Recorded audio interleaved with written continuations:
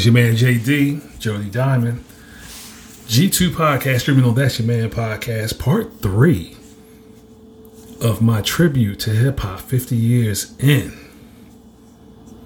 Shout out to my brother Black once again. I got to give him a couple more shots. Rest in power. It's our month of March.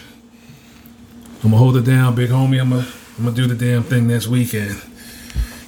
I'll be somewhere turned down. Believe that. I don't turn up, I turn down. Turn down. Mr. Turn down. Shout out to Germany. Gotta give you guys some love. I don't know what the hell's going on with y'all over there and how y'all listening to the podcast, but appreciate you. You are definitely on my bucket list, Passport Bros. Shout out to everybody checking us out on iHeartRadio. Much love, appreciate it. In all forms and platforms and formats. Appreciate all of y'all. For more shit like this, keep fucking with us. You got a comment, you got something you want to add, something you want to throw out there, hit me up on jodydiamond@yahoo.com. JODYDYMON@yahoo.com. You can slide in my DM at Jody, JODY_DYMON, G2 Safety LLC on Instagram, G2 Safety LLC on Facebook. You can go to my website, G2SafetyLLC.org. And holla at your man. Leave some comments. Say something. Holla at me. Tell me what you want to hear about in the nightlife business. I've been doing this shit for over 30 years. Holla at me. I'm trying to remember all these stories. I got stories from like 95, 94, 95. I'm trying to remember everything. So, holla at me. All right. So this is the last story I'm probably going to tell for the day. This is so, like I said, we were real eager back then down AC, like eager as fuck to get on. I mean, it was a brand new thing, so we're real eager. That's why I don't knock the young people nowadays for being eager to do the Snapchat and the TikTok. I don't do none of that. Like, I don't watch none of that. I don't have any of that. I don't have those apps. I don't fuck with none of that. The most I do is Facebook and Instagram. I don't even Twitter. I don't do none of that. So I can understand when young people, they see a movement, they see a wave, and it's part of their generation. They trying to get in on it, and they trying to maximize it and monetize it. As you should, young people. As the fuck you should. Just don't let it corrupt you. That's all I'm saying. And have control of your shit. That's what I can impart to you in reference to that. So we were no different.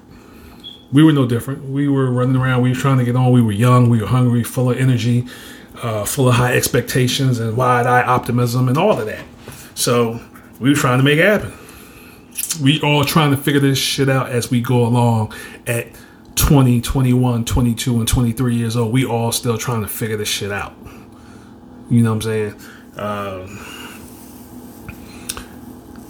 Comes along this dude, Diesel Don. So he's some kind of producer or something for Redman's Camp, right? So he's known in Redman's Camp, like heavy.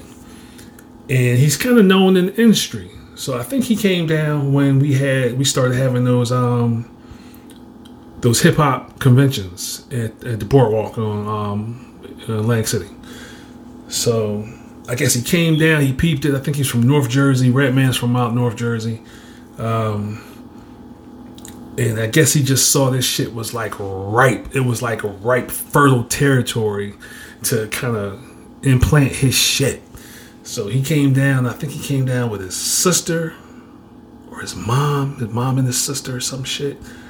And they had some kind of school. They opened up. They rented a building on Lang Avenue, and they had some kind of school there. And it started off like a school to I don't know if it was some kind of computer school type shit or something to help you get certain skills or something, maybe learn how to type or something. Like I can't remember what the fucking school was for, but it evolved from the school to the studio.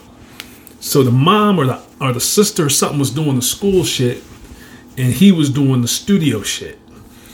So he was doing studio shit for a lot of rappers in the scene. Now, mind you, we just coming off of Rodney Jerkins shit, so we real suspect at this point. But he's so embedded in the community right on Lang Avenue. He had a store, like I said, they had a storefront right on Lang Avenue. So he's so embedded in the community. And this a nigga, like, we walk up, we see this nigga, we touch him, we dap him up. And this nigga next to Redman and shit. Like, we see him with them peoples, like at the conventions and all of that. And he a producer. He's seasoned to a certain degree. I think he produced like a couple tracks on Redman album. I can't remember which one. Don't get me lying. But he was certified. Like, he was, you know how you got the blue check, the blue stamp on Instagram. He was certified because we seen it. So plus we had access to the motherfucker. He wasn't hiding. Like, the Jerkins boy was hiding, but we had direct access to this nigga, and he was with his North Jersey niggas. So he was on some, they was on some day out there. So of course, Atlantic City niggas want to be like New York niggas, and North Jersey niggas is really some New York niggas. So that's what it is. So he doing all of this shit. He's really like making a little way for himself in Atlantic City, like a lot of credibility in the city. He puts together this event at his joint, at this club, and Redman's supposed to come, right? I think the DJ Twins supposed to come, Redman, all of these niggas, right? But Redman was the headliner, so he worked it out with the club, and it might have been, was it my club, the club at Wonder Gardens? It might have been, I think it was my club. Now, I don't know if I was still the head of security at this point, because I think I had left and went to another club I was working called, I was working for Wes Hopkins, the Philadelphia Eagles safety. He came down and he opened a club called, shit. Oh, man, what was the name of that goddamn? It was a boat.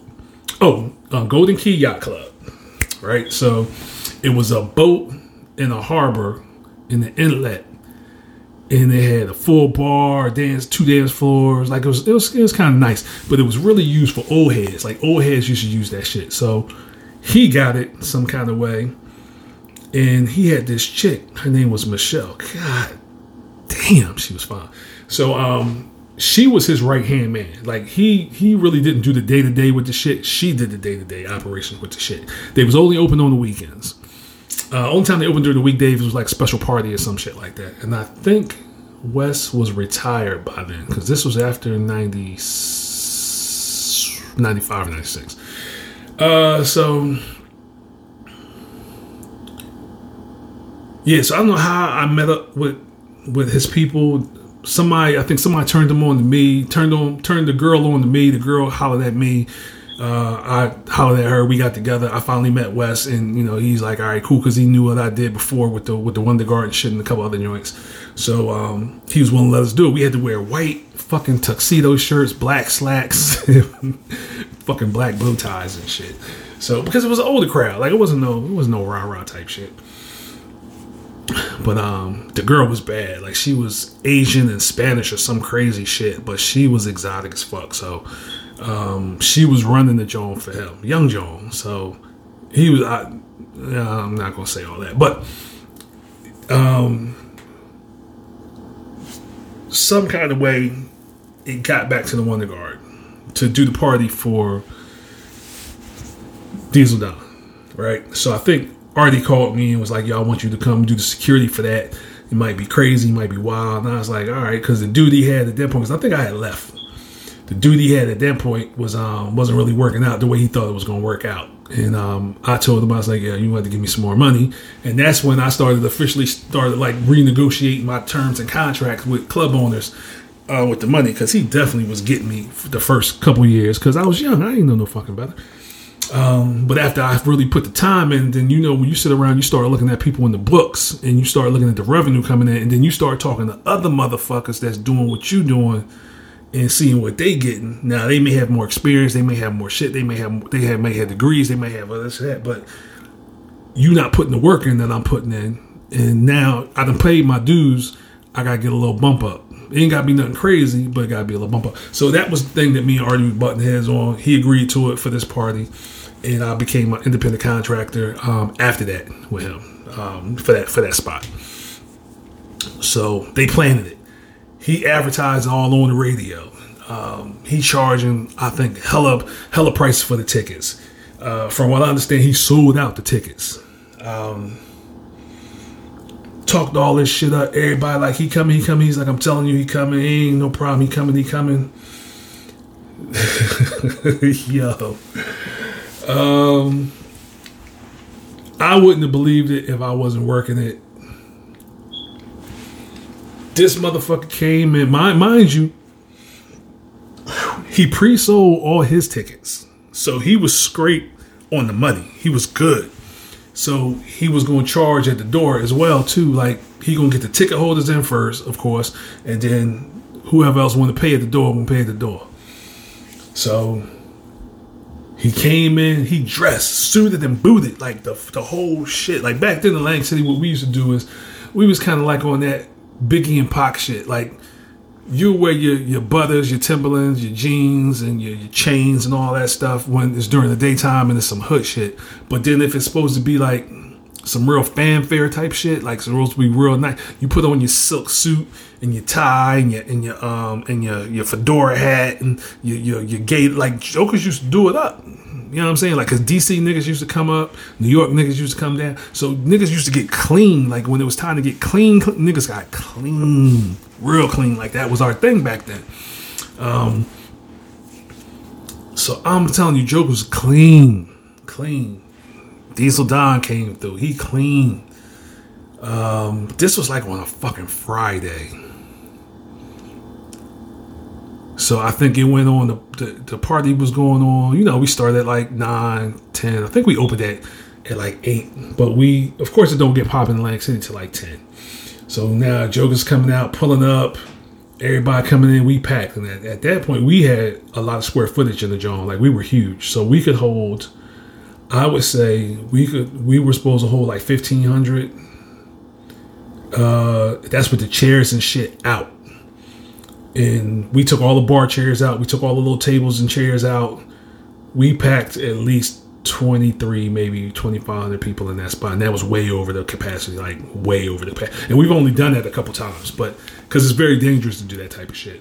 But that's how I got introduced to overcrowding the club. The owner showed me how to do that shit. Like, it's to a point where can't nobody move. Like, it's that crowded. So 12 o'clock hit. You got Jokers now, the liquor setting in. Jokers drunk. Everybody like, where he at? They playing all these Redman songs, but don't see no fucking Redman. Right? So Diesel Don, he done got the money off the door from his sister. And he go on the mic, because everybody getting a little rowdy. And Artie go to him and is like, yo, man, you need to tell these people something, man. Like, this ain't on me. He's like, I don't want them tearing up my shit because you ain't produced. He's like, nah, I'm going to talk to him. So he get on the mic. He's like, I just talked to Redman. He going to be here in a minute. I'm going to go pick him up. Yada, yada, yada. Right there, when I heard that, I was like, something wrong. Now, when you've been in the business just for a little while, you kind of start to see certain shit, certain patterns. But just the way he said it, now everybody was like, all right, yeah, clapping and shit, because everybody drunk. They drunk. This nigga leaves, his sister on the door leaves, so we like, what about the rest of the money? And he's like, y'all go ahead and do what y'all got to do. The sister take the steel box, the strong box, close it up, got the money. He talked to Artie. I guess he took care of Artie. Rolled out. Mind you, he didn't tell nobody he was leaving. He just said he was going to go pick him up. I mean, the way he packed up shop, it looked like to me, like he's leaving. Now, we on the door. We reduced the cover We drop it down and we start pocketing some of the money on the front door. So by the time Artie found out what's going on, we like, yeah, so I gave him a little bit of the money, but we kept it light, and I broke it down with the rest of the dudes. Yo, I think 1:30 hit, maybe about 2 o'clock. All I know is the fight started breaking out like crazy. We packed the shit. Motherfucker was like, hey, he not coming, they not coming. So not a quarter, but a little bit less than a quarter of the people left. But we still tight. Like, we still tight as fuck. Now, motherfuckers is extra drunk. They agitated. They pissed off. They done paid all this money and Redman ain't there. Now they talking about where Diesel Don at. Everybody trying to holler at Artie. Artie was like, he said he was going to go get him. Y'all heard him.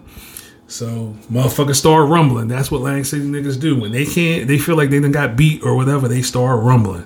So we had to shut the shit down. Like, we literally had to shut the shit down by like 2:30, 2:45. We had to shut it down. The crazy part of this story, well, that's crazy enough, but another part of this story is, so this is on Friday night. Mind you, Saturday, everybody down at the shop, his shop on Lang Avenue, like to go to the school, like, what's going on? The school closed, right? So don't nobody say shit, don't nobody say nothing, because it's normally open on Saturdays, it's closed on Sundays. They go back on Sunday to see if he's doing any studio work, still closed. They go back on Monday, they see that the store is gutted out, meaning you can't tell from the front, like if you look in the window, but they took all their shit over the weekend. Or I would have to say they had to do it way before then. They got all their shit out and took it out through the back, and they had broke their lease and they was gone. They rode out. Ain't nobody seen that motherfucker to this day. To this day. That's how crazy hip hop is. Like, Joker they see a lick and they made a move on the lick. Something told me, like, I'm not trying to be like I'm prophetic or nothing, but I felt it in my bones. Artie and I were talking about the owner, and I just felt like, he's like, you think he coming Diamond? I was like, no. I was like, something just telling me he not coming, because even if I wasn't working it, I wouldn't have went. Like, I wouldn't have paid that type of money he was asking for to go. Like, I just wouldn't have did it. I wasn't that pressed on seeing no Redman like that. So I got paid. I actually got paid the grip. I got some nice money. We had to deal with a couple fights and some other shit like that. But other than that, I made out. But that's the crazy part of how hip hop was back then. Like, and it still keeps going on and on and on. Meaning there are people out there that will try and take advantage of the situation if you allow them to. You can't just be impressed by the shine and the flash and the glitz. Like, that's the hook. That's the bait to get you on the hook. You got to really see and understand what it is and pay attention to the movements. And you got to also go with your gut and your intuition. Sometimes if the shit don't feel right, it ain't right. And that's real shit. But I feel like those are some of the things that we may be losing with our youth. Like, everybody got to go through their learning process and their growing process. But, if you can listen to an elder, somebody who can try to help you navigate through some of this shit, because a lot of this shit is just replay. Ain't nothing really new under the sun. It's remarketed. Like, it's rebranded. It's just they put a different slap on it. Ain't nobody really creating no brand new shit. I mean, and if they are, they like trillionaires out this bitch, like your boy Elon or your boy from Amazon and shit. Everything else is just recycled shit. Like, oh, okay, this the wheel. Let me put some tread on that motherfucker. Oh, this the wheel. Let me put some rims on that bitch. Oh, this the wheel. Let me put some double-sided shit on it. Like, it's all just revamped shit. Like, they just making it, they tweaking it. So if you could look from the past, you can maybe avoid some pitfalls and potholes in the future. That's what I'm saying. That's some OG shit to kind of break down to you guys and help you out with this thing called hip hop and this thing called business out here. Like, you just gotta be careful. And it's evolving. It's gonna continue to evolve. Yes, you guys are in a great position you can own your shit. You can own your masters. You can own your content. You can own everything. And then you can negotiate how to set that up how to distribute that, how to work it, how to make it, how to make it work in your favor. Listen to these dudes like Tribe Called Quest, Tony Braxton, TLC, Total. Yeah, I can go on and on and on and on. UGK, they was in some horrible deals, horrible record company deals, horrible deals.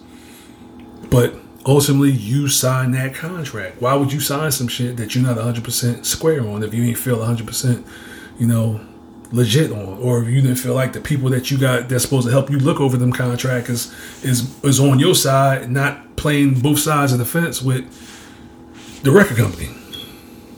That's why I don't trust defense attorneys. The motherfuckers talking about, oh yeah, I'm here for you, but they secretly working with the DA on some sideways shit. I don't trust them. I done been through them systems. I done been through all of that stuff. I done been through different little things with these lawyers paying all that money, and them motherfuckers is really they really trying to cut a deal with the DA. They cutting deals. They're not really working in your favor unless it's somebody that's in your family or somebody that you know that's close to you and they gonna really, really look out for you. I don't trust none of them motherfuckers. Do your due diligence. Do your homework. Ain't nothing gonna bypass that. Everybody's subject to be under the eye of scrutiny. Everybody. Lawyers, accountants, everybody. That's your boy Jody Diamond imparting a little bit of that OG wisdom to you from that perspective. Everybody can get it. Everybody can get it. Oh, yeah, you too. Everybody. Because at the end of the day, you can't blame anybody else for some shit that you sit down and you sign or you agree to. Why agree to it then? If that shit ain't your, if it's not your flavor, step the fuck off. Say no, step off. That's the beauty for me of ownership. And that's something that Black and I, we wanted to set up and we wanted to have. We want to have the ability to run this shit the way we wanted to run it. Because the way we looked at it, and we were very adamant about this, why the fuck are we going to start a whole company and we going to listen to other motherfuckers? No, we'll take into account what you're saying on some mutual shit if we're working together. But you gotta listen to the language that motherfuckers is using and how they talking and how they coming at you, how they dictating themselves to you. Anybody who talk to me talking about you working for me, first of all, you can suck my dick. I'm not working for you. We work together. We're working together. Now, if we can't get that language right, I'm out. Exit stage right. And that means something to me. That meant something to me and my brother. It means something to us to be able to have that leverage to say that shit. A lot of dudes, they can't say that. They scared to say it. They won't say it. They just take that shit. Then they'll go back and talk to their boy. Fuck talking to your boys. Talk to that motherfucker you're doing a contract with, that you're doing business with. It's business. If you can't walk away from some business, then you working a job. It ain't your business. I've had to walk away from plenty of clubs, plenty of contracts where jokers want to redirect my people's or my business or my company or my, what my bylaws might be for my company or what my standard may be. And no, you can't do none of that shit. What you can do is these agreed upon terms, and this is what it is. If you don't like that and we can't come to an agreement, what I can do for you is I can leave. I can pull my company and my resources and we can leave. Whatever's meant for you is meant for you. Whoever, I don't want nothing that's meant for anybody else. I want what's meant for me. And that means I have what's meant for me. And if I don't have it, that means it ain't meant for me. It's real simple. But I have to have that ability to say, fuck you and step the fuck off. If not, why? Why even have a business? Why even have something that you claim is yours if you can't control it? That's just food for thought. Your boy will be 50 soon. I'm going to be turned down. I don't turn up. I turn down. I don't know where I'm going to be at just yet, but I'll let you guys know on the next show. Holla at you, man. I hope you guys enjoyed these little shows, these little, tidbits that I'm giving you guys. Peace.